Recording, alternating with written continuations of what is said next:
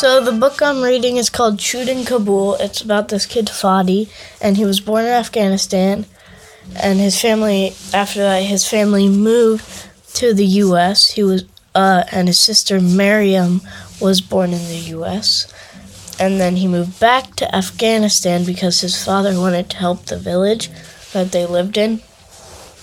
But the Taliban were in control, so then they tried to flee the country by going in this truck late at night.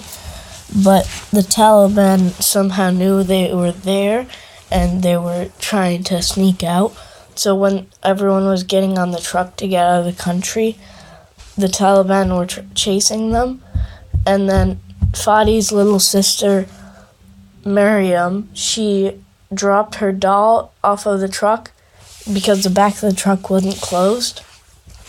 And she jumped off the truck to get it, and eventually she was left behind in Afghanistan because the Taliban were trying to attack all of them, so they couldn't go back and get her.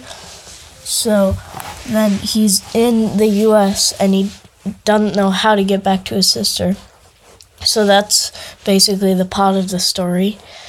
And I can relate to this because I've moved a lot, and it's really hard to move because it's a new environment and it's a new town, and you lose all your friends and you have to start a new life.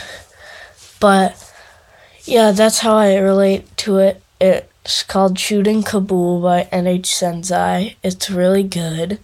And yes, hope you like it. Bye.